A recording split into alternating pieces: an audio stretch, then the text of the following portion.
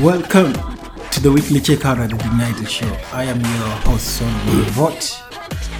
Back again this week with David. David, welcome to the show. Thank you, Solomon. I think the break of last week was much greatly needed by there. So today we're going to talk about, just a recap, we're going to talk about Google's new in-app purchase billing system. And then Facebook is merging Instagram with Messenger. Again, last night we had the Google launch night in. I think that was the theme, right? Yeah. And then the Xiaomi, the Global Mi Launch online event yesterday as well. So David, let's just dive in straight to Google's new in-app purchase. Have you ever deployed any app on Google or let's say Apple?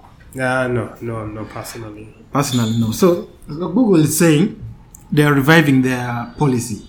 They are saying any app which wants to sell digital content through Play Store have to pay Google's billing, have to pay using Google billing system. So what this entails is any person who buys from your app, Google takes 30% cut.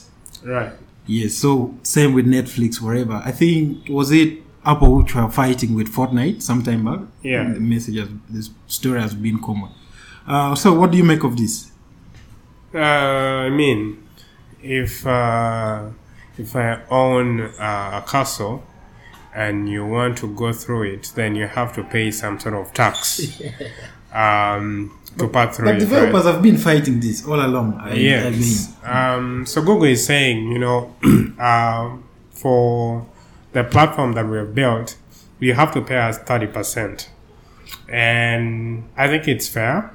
I probably think it could be less, right? Because these are digital platforms. They are not as infrastructure intensive as, say, a physical store or anything in the physical world.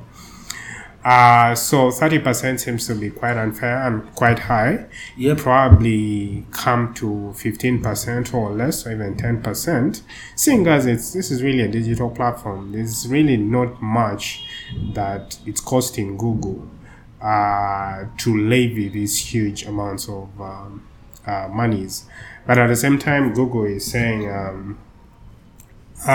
developers are free to host third-party app stores that they can manage themselves and levy whatever fee that they want in order to avoid the being labeled as a monopoly, right? Yeah. So the document is saying it's going to start next year, September 2021. Yeah. And then I don't know where does it mean Jumia has to go through the same? Because they're saying here people are selling physical goods, let's say ride services, ride hailing services. Those ones are exempted. Right. So that I think this encompasses mostly apps and videos and Yep. books and all that. Yep. Yes. Quick one here also, David. The Facebook new news coming from Mark Zuckerberg. People really call Mark Zuckerberg a evil. So they're saying Facebook is ready to merge Messenger with Instagram. Messenger chats, not the whole and then with Instagram, allowing people to communicate seamlessly across platforms. Yeah.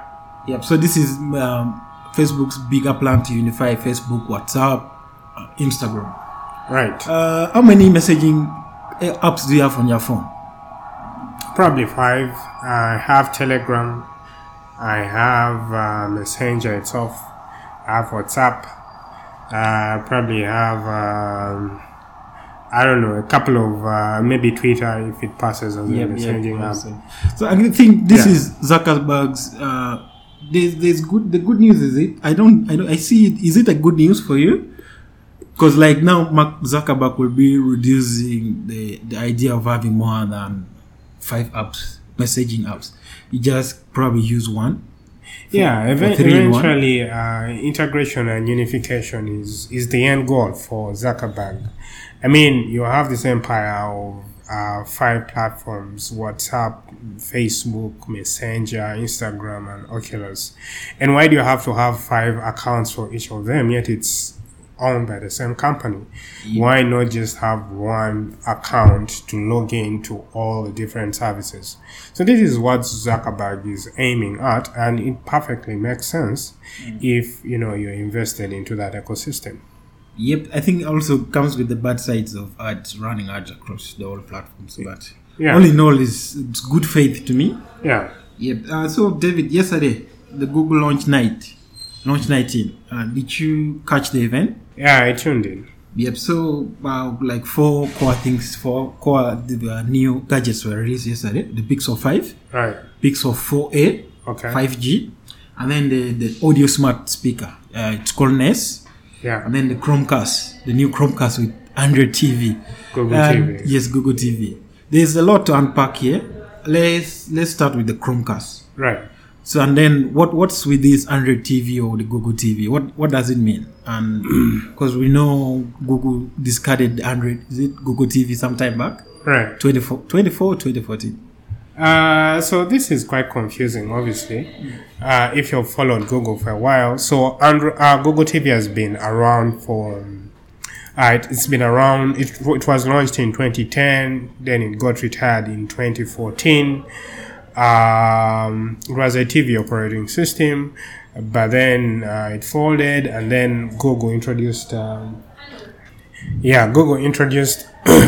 TV to replace Google TV, which is currently running across smart TVs that are supported by the operating system. And now Google TV is back as if it is an app that will be running on the new Chromecast, and yet it's also an app that you can install on your phone. And Google is also saying it's a platform or an app that is going to be running on future smart TVs. Now, it's quite confusing. What is Google TV? What's Android TV? Right? But as it appears, Android TV is the operating system, and Google TV seems to be like a UI that is running on top of Android TV.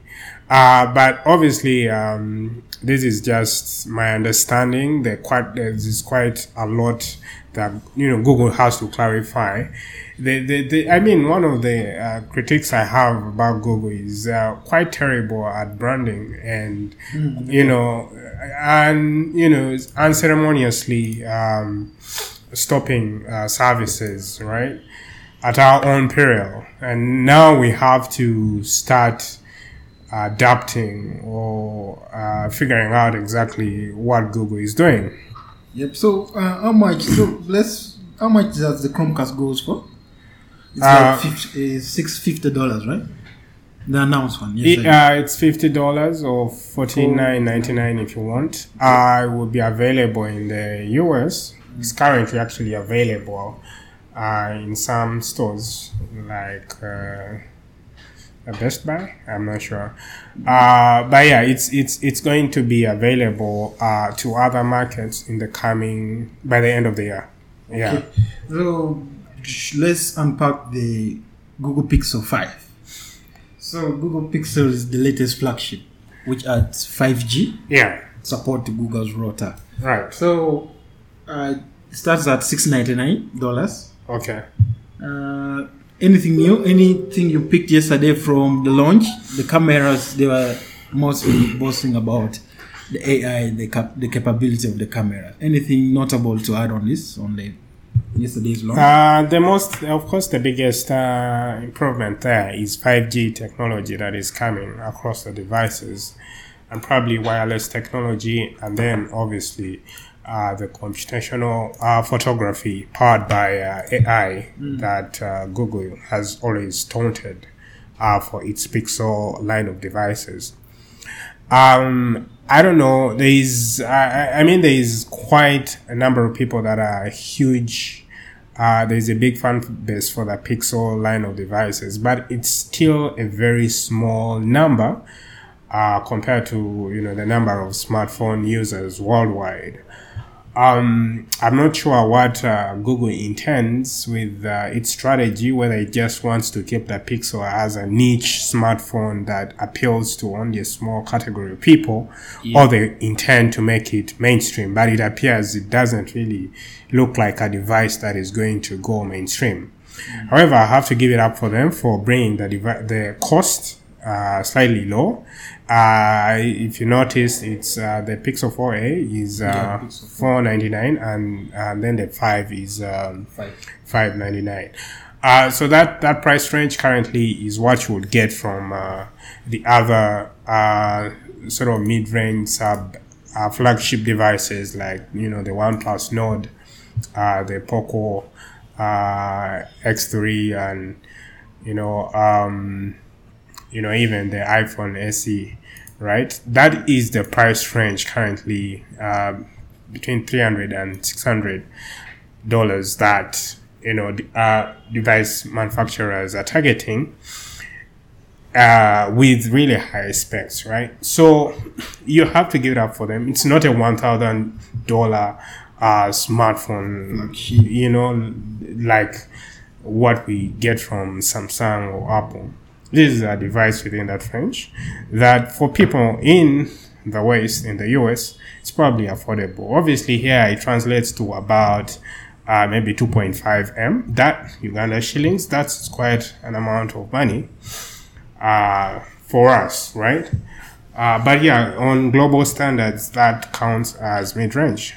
Yep. So yesterday also there was another event from Xiaomi. Right. The Xiaomi it's called the Global Mi Launch. It was an online event, and then they launched the Xiaomi 10T, Xiaomi Mi 10T. That's the smartphone, the latest flagship, and then they have the first smartwatch line. It's called the Xiaomi Mi, the Mi smartwatch, right? Yeah. Yep. So let's start with the Xiaomi, the Mi Watch. Okay. You wrote an article yesterday about it. Yeah. And then I see it comes with the blood oxygen sensor. Yeah. Same one with the same one which iPhone has, the latest Apple Watch has, not iPhone. Yes. So talk to us about this. Yeah. 2020 COVID is a big deal. And one of the ways to detect COVID is your blood oxygen levels. If they are low, then there's probably something wrong in the functioning of your respiratory system, right? Which we know that COVID quite attacks. So a lot of smartwatch vendors are now incorporating blood oxygen monitoring into their smartwatches. With the big guns, big hitters like the Apple Series 6 are incorporating this feature in there. Xiaomi has launched this smartwatch, the Mi Watch, which I'm quite excited about, because of the number of features that it comes with. Well, that blood oxygen monitor is one of them. The other is a built-in GPS. I really like that. For a person that goes out jogging occasionally, you could just run with a smartwatch instead of carrying your smartphone as well. It comes with a 1.3 large AMOLED display. It's really bright with about 450 nits, and it comes up to. It could hold battery up to 16 days according to Xiaomi. That's 2 weeks, right? Or battery. Yep, that's 2 weeks. Yeah, some extra 2 days. Right. It's water resistance with 5 ATM. And it comes with about 100 plus faces in there. So I think that now, how about the price point? For I think it's 99 euros. Yep. That is great. That's about maybe $110. That price point is really, really great, considering that the competition is offering a lot more than that. Starting with the Amazfit GTS, that is roughly on Amazon $130. or the Apple Series 6 itself is roughly 399, something like It's that. almost half of. Yeah. So the competition, maybe the Samsung Galaxy Active Watch 2 or 3 is those ends of $400, I believe. Yep. So you have a smartwatch which is roughly $105 with all these awesome functionalities that you would expect from the big hitters.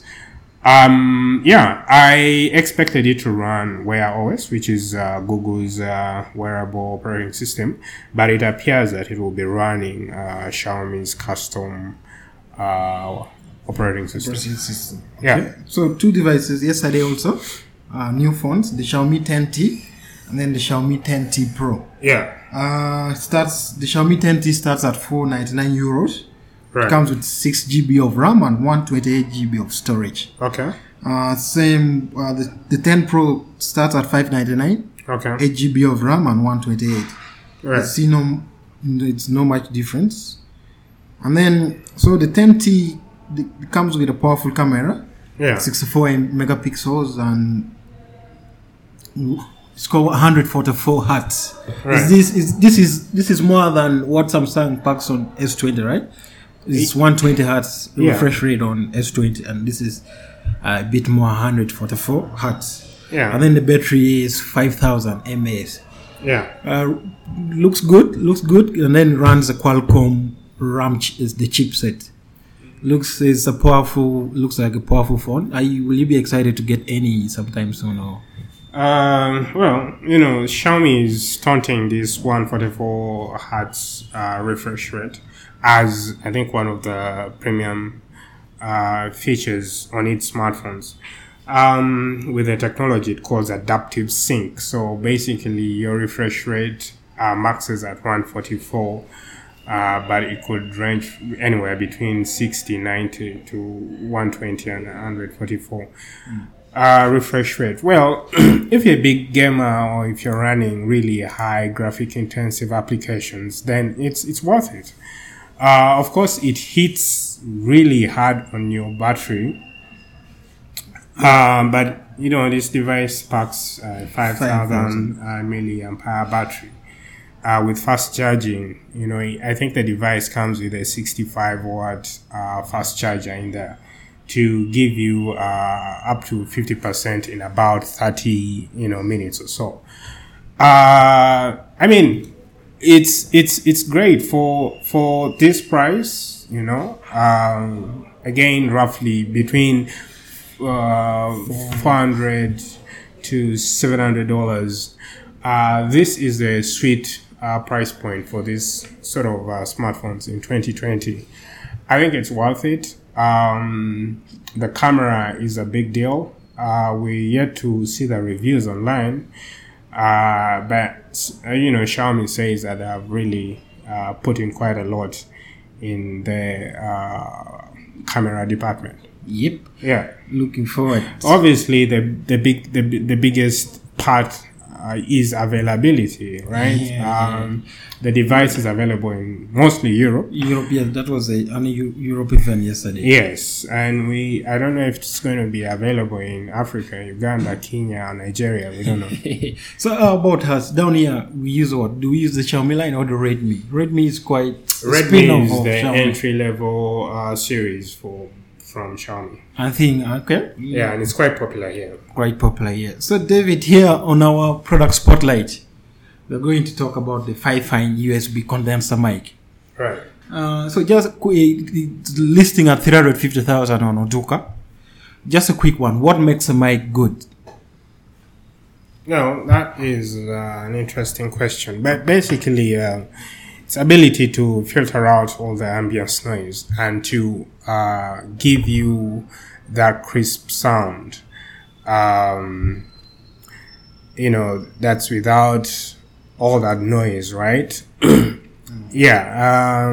So this is it's a condenser mic, and it's great for podcasting and people Gaming, that are Skyping. Yeah, if you're doing a Zoom call, a Skype call, a Google Meet call, and you want that really, really good audio for your audience, it is a worthwhile mic for that. Yep. So here it says comes a plug and play USB recording microphone. Yeah. It has a volume knob. Yeah. It's USB powered, so that means you don't have to worry about. Let's say you don't have power, just plug on the computer. Yeah, right. To go. And then there's something here which says on Odoka, it's saying call cardioid polar pattern. Right. So this is captures your voice properly with clear, smooth, and crisp sounds without static noise. Yeah. Yeah, it's okay. Let's you guys can get it $350. Use the DIG podcast coupon to get up to 5% off. Yeah. All right. So thank you, David, for this. Right. For this week's episode. Cool. All right. Catch you guys next week. That was the weekly checkout.